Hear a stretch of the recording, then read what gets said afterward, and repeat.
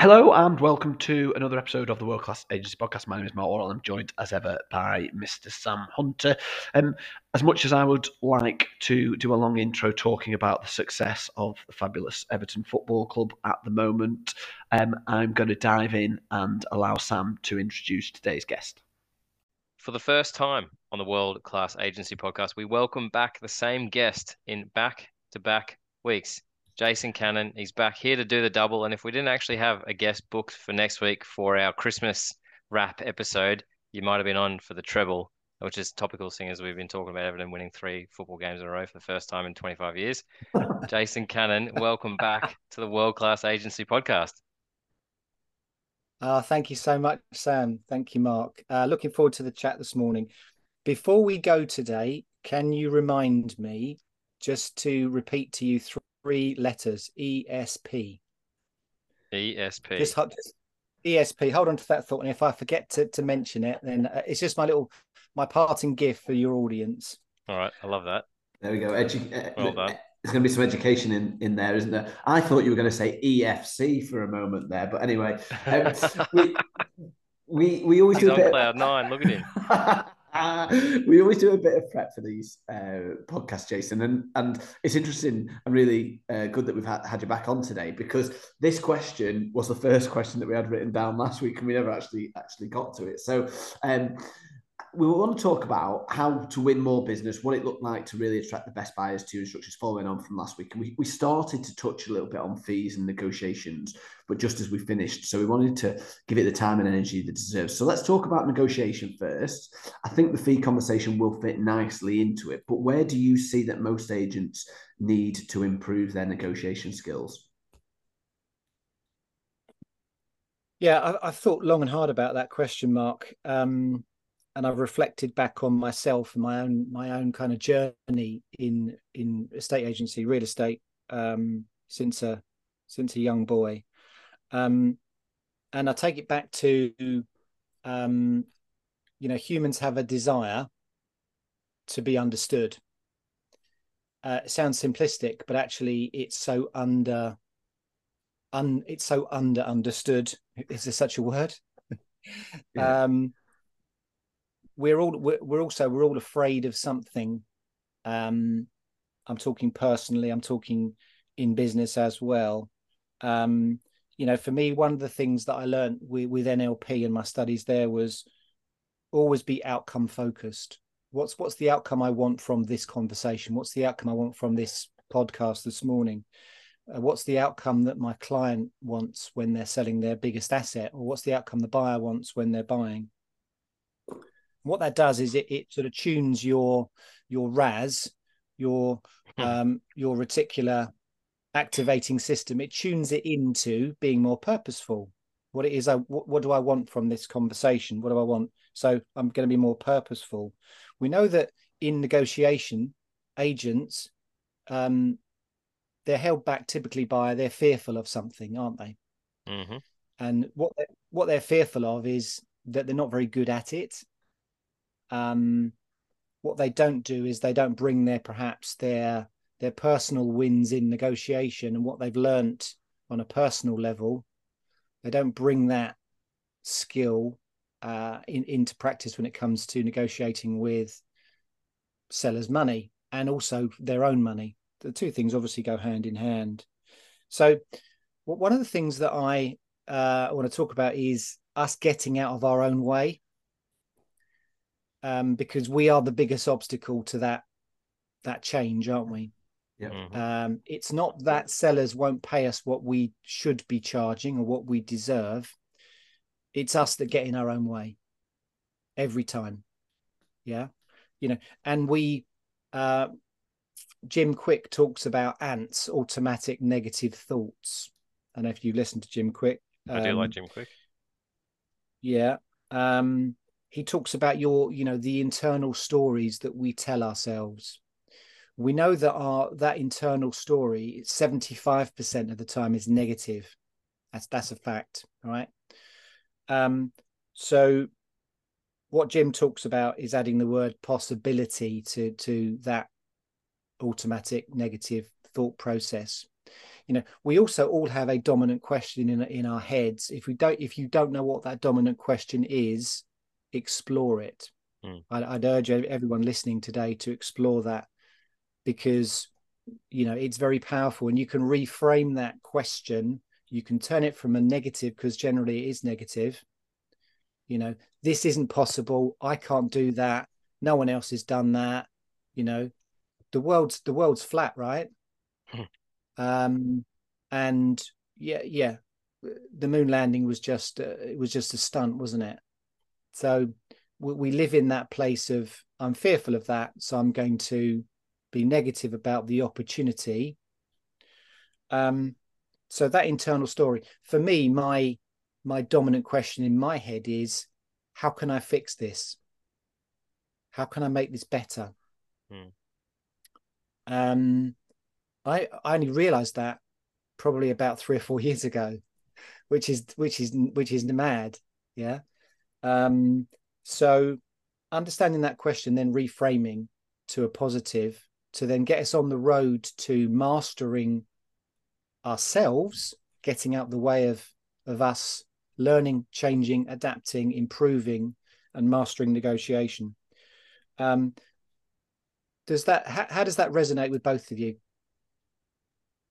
I think certainly, and this comes from the guests that we've had on this show, definitely my own personal experience, and probably some of the conversations that you and I have had over the years as well, Mark. We are all our own worst enemy. And you often try and think of the answer that you're likely to get, rather than just asking the question and accepting the answer that comes back to you. And particularly in negotiation. I mean, I was just thinking of an example of people don't make offers on houses because they think they potentially won't get accepted, instead of making an offer and starting a conversation.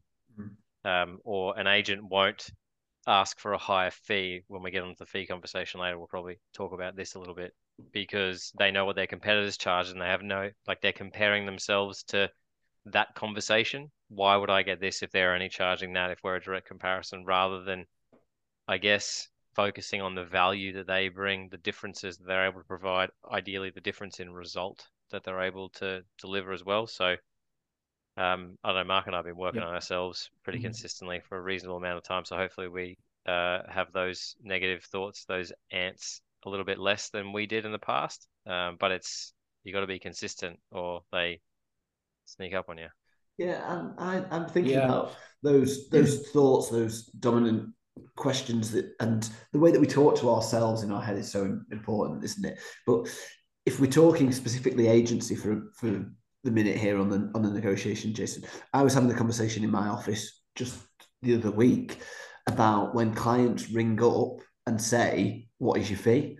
And I think a lot of estate agents hear that and think, "Oh, that client wants to pay the cheapest fee, so we're never going to get the instruction." I think that's quite an easy conclusion for agents to jump to. However, a lot of people haven't sold a house for a long time, and they don't know how to ring an estate agent and ask them for their advice and help with selling. So that is the first question that they come to. So I think that is, almost, it could be your first interaction with this person. They say that you need to make sure that your rant isn't, "Oh, they're really fee focused." Actually, your rant needs to be, these people are interested in our services because they've picked the phone up, and they may not have sold for a little while because that was their first question. Or there's loads of other reasons why that might be the first question. But that is a real practical example of what you're talking about, I think. And a lot of agents will actually have that negative thought rather than the positive and the potential, like you say, the possibility of winning an instruction at a fee that you deserve. Yeah. There are lots of agents out there, Mr. Caller. What brings you to, what makes you call me today? I'm curious. I'm interested. Simple, isn't it? Instead of what we do is we break any chance of rapport, and we dance around the bloody question, and we just come across as an unprofessional, untrained agent. What makes you ask that question? Are you ready to put your house on the market? Simple model. acknowledge it, isolate it, overcome it. You guys are, experienced. You've come across that model, but we don't answer the question. We don't acknowledge the question. We dance around it. We go, shit, I've got a fee inquiry. What do I say, What Mark? do I say? For you, it's 1%, but I'll do it for less. Yeah, don't tell him anything.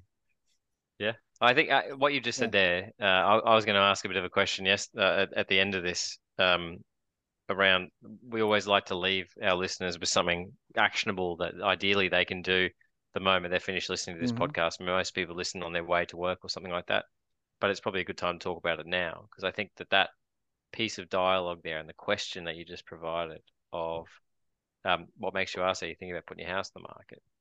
What a fantastic way to wrestle back control of that conversation. Absolutely. And if you can do it in a way that's, everyone asks that question, what makes you ask it? Are you guys thinking about selling?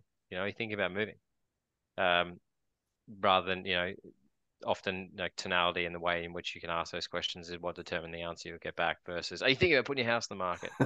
I think that's one way that people could not necessarily increase their fee, but protect their fee in an instant, is just being able to qualify that person a little bit more. I can remember we had a conversation with a client once, and that was the first thing. This was years and years ago. My mum had referred her to me. My mum's my biggest referrer of all time, right? That's why she's in my phone as AAA mum. Always have your top referrers in your mobile phone with A's next to their name, by the way. And if your mum's not first, be a better son. Anyway, my mum had told her friend that I could help her friend. This lady rings me up and she's like, "Hi, my name's," whatever her name was. We won't go into details. And she's like, "I just want to inquire as to what your services cost." And I didn't know what to say at the time. I was driving my car. And so I just sort of said, "Forgive me, before I answer that question, I missed your name." I didn't miss her name, but I didn't know what else to say. Yeah. And so then she told me her name and I was like, "Thanks so much. Sorry, I don't know what happened there. I was driving and the signal dropped out. How can I help?" And the next question, that she didn't ask me the fee question again. She just sort of said, "We're thinking about moving, but we want to inquire what it thinks. This is what I'm looking for." Anyway, we talked for longer than 3 minutes, less than 5 minutes, which is a really meaningful period of time to have a conversation with anybody, particularly if you've never met them before. And then it got to, "You still haven't answered my first question." And I said, "Name, I hope you don't think that I was avoiding the question, but it's a hard question to answer without context. Because if you told me you had to sell tomorrow, there would have been a completely different service to somebody who needs to sell in 3 months' time. And the fee probably would have been different. And what you would have paid me in the end of it would have been different as well, because the result would have been different." Still didn't answer the question, but she's got context into if someone needs to sell their house tomorrow, the service is different, isn't it? And the result will be different. Therefore, the fee that they end up paying, maybe not the fee that you charge, will be different as well. I think that comes to your acknowledge, isolate, overcome as well. You've got to bring people into your world rather than just, like, as you said before, dance around theirs. Yeah, absolutely. It goes back to the question that Mark asked at the end of the last week's conversation, which I answered really inadequately. Is practice. Professional sport, estate agency is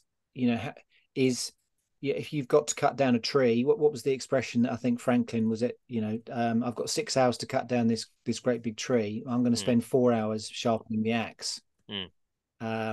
And then it makes the 2 hours left easy to chop down the tree instead of going, "Oh crap, I've got this tree, go. Practice. And my observation would be with so many agents in the UK that they don't practice enough. What we do is we practice on our clients and it costs us money. Ain't that the truth? So, have a practice buddy, have a mentor, a coach, have a pal, somebody you practice with, another agent that you practice with, and then there's a forfeit for, losing that instruction to the other agent, maybe.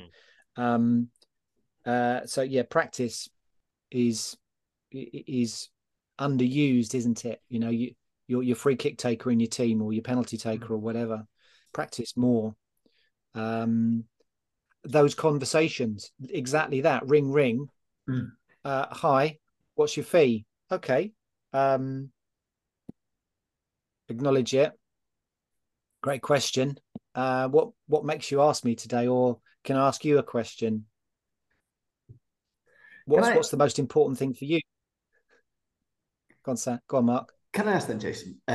So this practice, the idea of practice is so important. I completely agree. It's under practice. Everything in agency is probably under practice, and particularly in my business, is something that we are really trying to implement. But then, when do you think a negotiation begins in the different scenarios that we'll look at in estate agency? The one that we've talked about on the phone is, fairly obvious, but in other situations, when do you think it begins, and how can agents take control of that negotiation from the start? Yeah, I love that question, because my senses and my experience tell me that negotiation starts with the very first conversation you have with the person. We have a few seconds to build rapport with that person, and so don't alienate them, acknowledge them. Simple things like smiling on the telephone make a huge difference, don't they? With a buyer, that negotiation starts with the very first conversation you have with them, not when they pick the phone up and say, Mark, I loved 123 High Street, I want to make an offer. It starts with the, hi, Mark, I would like to go and see 123 High Street, or hi, Mark, looking for a property, I've been recommended to you. It is there, because that opportunity with the buyer to really establish what it is they want, why they want it, what are the consequences of them not getting it, that's when your negotiation with them starts. And so it's the magic of that consultation and the quality of your questions that open the client up to telling you exactly how much they will spend on this dream property, this number one home. So, I talked last week, didn't I, about, the agent's mastery of, am I your number one choice of agent? What makes me number one? Get them to play it back to you. Same conversation with a buyer. Is this your number one choice of property? What makes it number one? John Savage, used the language, what attracted you? What's attractive about this property, or what attracted you about this property that you're calling me about? Give me 3, 4, 5 things. Give me 3, 4, 5 reasons, and then dig a bit deeper about those reasons, what they mean to you. Sounds very simple. What most agents do is they'll go straight to the, we're there on Friday at 3 o'clock. See you then, Sam. See you then. Yeah. Instead of exploring, okay, what else are you considering looking at? And what else could this property have, or what else could another property have that this one doesn't? Okay, I'm getting a bigger picture of what you want to buy now. So this one's on the market for 500. How much more could you find for the perfect property? Pose that question, and then they'll give you a number, and they'll say, well, if it was absolutely perfect, ticked all the boxes, and it had everything I wanted, I can find 520. 520, okay. So if you're in competition with someone for this dream property and you didn't want to lose it, could you find any more than 520? Well, I could find 525. Fantastic. Yeah. So put that property to one side for a minute, deflect, push them away from that, because you're going to do exactly the same thing when it comes to them calling you and saying, I'd like to make an offer. Before you give me the number, and I'm really interested and keen to get the number from you, Sam, let's just talk about why. Yeah. I'm pushing you away from this, because actually I might have something that's even better than 123 High Street. Silence. No. I want this one. I want this one. No. Just hear me out, because I'm one of my team. I might have seen something that's actually better than this. What about this do you like? Well, I like this. I like that. Oh yeah, I can see that. Yeah. Okay. So is it fair for me to say to you, this is your number one choice at the moment? This is the best property in the market for you. Yes, great. We only have one opportunity.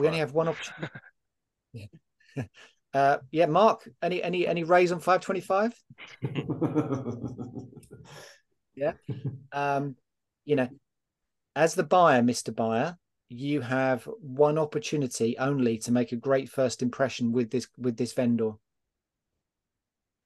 So how seriously do you want them to take your offer? Yeah. I get quite excited when I start having these conversations about negotiation. I really enjoy it. You can tell, and actually, that little role play there is fantastic dialogue, I think. And so many agents will ask the question, "What are you looking to spend, or what are you hoping to spend, or what's your budget?" Right? I think that's almost the worst question you can ask if that's all you ask and do nothing more with it. And the Yeah. example you've just given there of saying, say you met the perfect property, is that like would you be like happy to lose it for 520 or whatever it might be? It's the same sort of thing. We used to have conversations with people when you get in a best and final situation, and it's like the number that you write down, you've got to be happy that you didn't buy it if someone else does and they've paid more money than you. That's the reality of it. You've got to walk away happy regardless because you've put your best foot Yeah. forward. What you don't want to do is hang up the phone disappointed and angry because you would have paid more money after we've had this conversation. I don't want to let that happen to you because I've seen it Yeah. happen to too many people before, etc. Yeah. Right? And If you that's that fear of loss you were talking about earlier.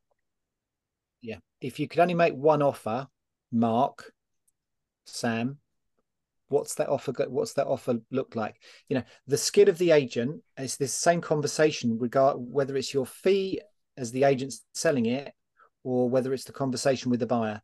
We all have two prices. Fact. We have the price we would like to pay and we have the price we will pay. Your job as the agent is simply to find out the latter, right? Same with the fee, isn't it?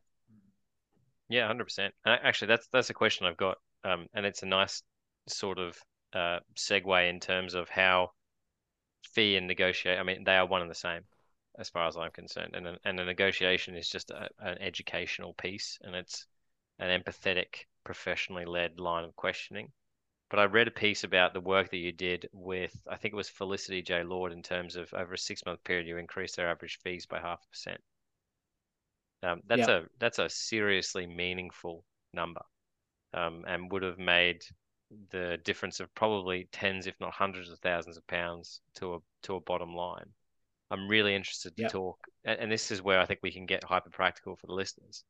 Like, what are the steps? Not necessarily the complete detail, but what are the steps in which you went in and got people even open to that as a possibility, and then we're able to sort of deliver on that in terms of, okay, this is what we're gonna do, and this is how. And I'm sure role play probably played a part, but I'm really interested to understand that process because it's, you know, you'd have been celebrated for a long time, I imagine. Well, it starts the foundation. It starts, as we said, it starts in your head, Sam. It starts with the belief that you are worth that, and tying it to an emotion. So, if you run your own business, and at the moment you get 1%, you're just running at comfort, and this is a natural thing that humans do. We run at comfort. We find it very hard to change and run at a higher speed. So if you highlight that with an agent and say at the moment your average fee, it's earning you X, £7,000, you're charging 1%. If you charge 2%, you charge £14,000, and last year you sold 20 properties or 10 properties. What's that extra money going to get you? What are you going to do with that extra money? So what are you doing? Why are you doing this job? Not I'm an estate agent. What are you doing it for? Now, it could just be for selfish reasons. It could just be all about the money.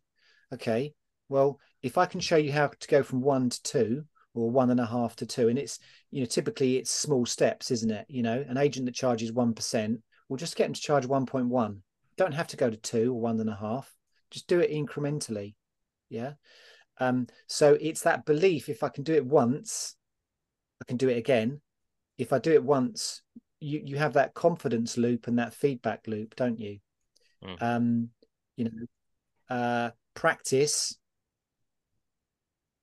go out and get the review from the customer that says, X, Y, and Z, you were amazing and you got me this much money. Know your numbers, know that you're running at 104% of asking price or 98.5%. Know what your competition is running at. That gives you confidence. When you sit in the lounge and a seller says to you, what's your fee? You say, I work in a sales model. I don't work in a listing model. Can I share with you why I choose to do that? And can I share with you my numbers? Because my numbers in terms of my results for my clients, most clients like to get an understanding of how I do that. Mm-hmm. So it's a confidence thing. So mindset, confidence, practice, and you don't listen to me. Go and find one or two people who are doing exactly what I'm talking about. And there are plenty of agents that you can find, not least in London. You can talk, you go and talk to a Foxton's office who are told to charge 2.5%. And the reality of that is, if you can find other people that are doing it, you can model them, you can copy them. If you have that self-belief and that showmanship in you, which we all have, then that's going to tell you that yes, you can charge more. And actually, we know that, statistically, about 70%, clients, when they don't choose on the fee, they choose on trust. Mm-hmm. So this is how you build rapport, add some value, but this is how you build rapport with a client. Some body language, some mirroring. There are loads of people. If you want to learn this, there's loads and loads of content out there, isn't there? Yeah. Go and read. Go and read Joe Navarro's book on what's everybody saying. Go and listen to Chris Voss. There are half a dozen agents that I know, that you guys know, that are absolute. They're mastering this craft of self-belief, believing in themselves. This is why I do what I do, and this is why I choose to do this. So it's that foundation. It's not hard to get the ball rolling. It's not hard to find examples of agents that are doing it that you can copy. Mm. And that I think, for everybody listening who thinks that you don't, like, that you can't copy, that's what everybody does, right? It's, you learn, you adapt, and it's a bit awkward the first time. It's a little bit less awkward the second time. It's a little bit less awkward again the third time. And by the time you've done it 100 times, it's yours. It still probably feels awkward from time to time. I mean, I do this thing whenever I need to have use silence as a friend, particularly if I'm on the phone. So I like, if I can't negotiate in person, I'll negotiate on the phone, because I can actually talk with my eyes closed, which helps me find a bit of clarity in my words. You'll often see me on this. Mark's laughing because he often sees me on this podcast, like sitting here with my eyes closed, darting around. That's why I wear a headset, so that at least the microphone's on my mouth. But if I have to rely on silence to get a point across, or let somebody think and sit with whatever I've delivered, I literally have to count it out on my hand to stop me from filling things in, because otherwise it's too awkward. And I couldn't tell you how many times that I've used that technique, and that's realistically what it is, to get an outcome, to come back to where we started this conversation about being focused on an outcome, and silence is a powerful tool to get the outcome that you're ideally working towards. But my brain won't let me do nothing. And if I don't do something like count out the silence in my hands, and I reckon I always try and count to 10, and I don't think I've got past 7 or 8 realistically. No, most of the time it's like 1, 2, 3, and they're like, well, and actually, well is the key sign in any of these conversations. If somebody says well or look, they're starting to come to terms with your way of thinking, because they're rationalizing it, and they're looking for a bridge between where they were and where you are. And when someone's looking for a bridge, you're going to have an agreement pretty soon, I think. Yeah. We're searching for validation as a customer. When we call up a business to potentially use them, we want that decision to be validated. Fact. So, why do we then, as the business that's taking that call or having that conversation, why do we make it difficult for the person? Why don't just acknowledge that? Thank you for coming to me. What brings you to my door today? What have you heard about me? What somebody said about me? I can see why they would have said that. Validate it. And we have this. We make too many assumptions, go back to the 1% question, the fee question. They're not asking you because they actually want to know that. It's just because they haven't moved before, and they're asking that question because somebody in their family says, "Oh yeah, you've got to ask them what they're going to charge you." Simple.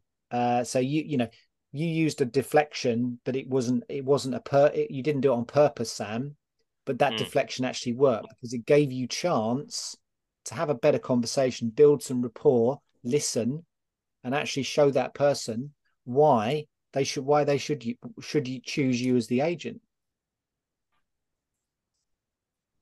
And from that side of things, then, Jason, the confidence thing, we talked right at the start about the tales that we tell ourselves in our head, and it's actually a lot of us not wanting to go into the uncomfortable place. We don't want to push ourselves a little bit. So just finally, just before we wrap up, what do you think is one thing that agents can really do, really practically, that they can do straight away to start breaking down those barriers and getting a little bit more uncomfortable and speaking to themselves so that they are a little bit more confident in delivering that, 0.1, 0.2, 0.3% higher? I think write down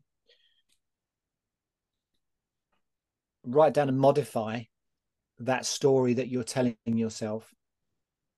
So understand the story, write it down, because when you write it down, it becomes even more powerful, doesn't it? You become more perceptive to actually how you are viewing the world and how you are seeing things, and what that dominant question actually is. And then you can modify it. You can add the word possibility. So in practical sense, this is all state dependent, isn't it? Mm-hmm. So you need to be in the right state. You need to be in a positive state, not a fight or flight state. When you get that question from a seller, what's your fee? Yeah. You need to be in the right state for that. You can create that state prior to every, in a morning meeting with your team. You can create that state before you walk into that listing appointment. Mm-hmm. Positive affirmations, positive body posturing, anchoring. Anchoring is one of the most simple techniques that you can use. So it's understanding ourselves first before we try and influence other people. So write down that story that we're telling ourselves, modify it. If I said to you, right, I want you to deliver a speech, Mark, in front of 5,000 landlords at a conference, your thought process would probably go, oh, I don't really want to do that. Yeah. I don't feel comfortable doing that. That's your internal voice, yeah? Yeah. I'm making assumptions here, and I shouldn't do that. I'm making assumptions. My first thought was, I'll be all right. I'll be all right at that. I don't mind a bit of public speaking. But then I was like, no, but I don't know that much about lettings. So actually, it's interesting that my first thought in that situation was quite positive. And then I found a reason to talk to myself about how I wouldn't want to do it. So that's quite interesting. Yeah. Yeah. If I said to you, right, okay, is that internal voice, is it helpful? And the answer is no.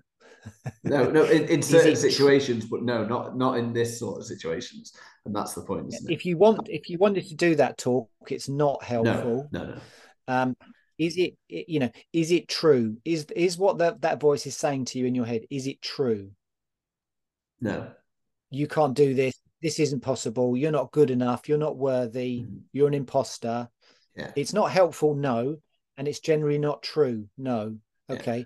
So if we use Jim Quick's method, which is add the word possibility, is there a possibility, Sam, if you're really practiced at this and you know exactly what you're going to be talking about, is there a possibility it could go well? Yeah. There's more than a possibility, isn't there? And then you start. Yeah. Yeah.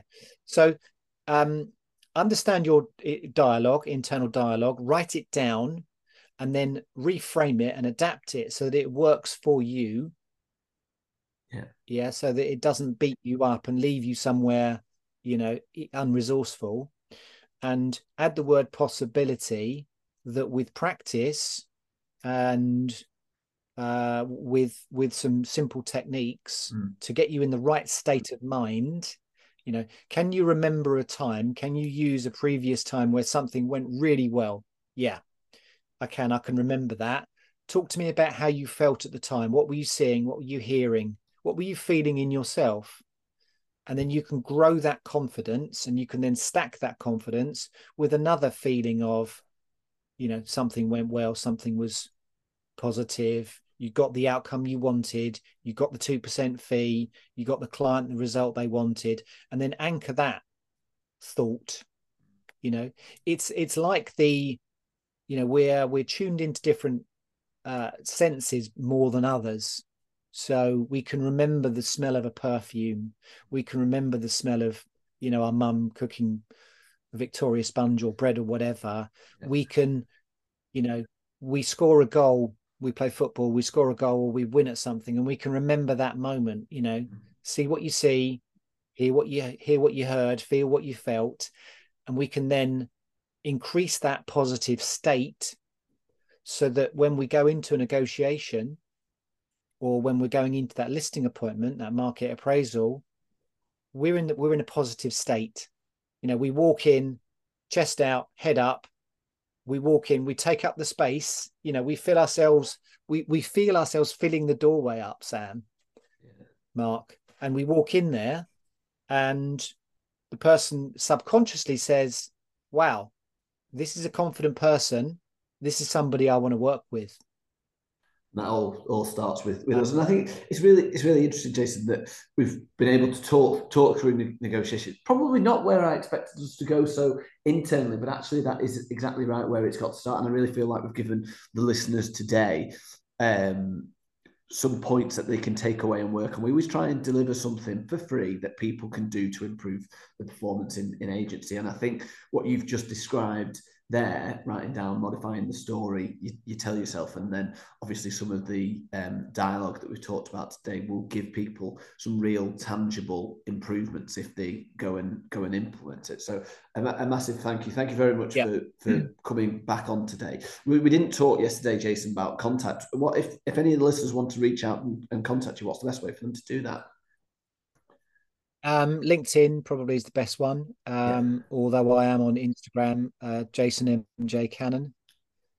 And I'm also on TikTok, for what it's worth. The oldest estate agent on TikTok. But yeah, no, seriously, LinkedIn is probably the best place to find me, Mark.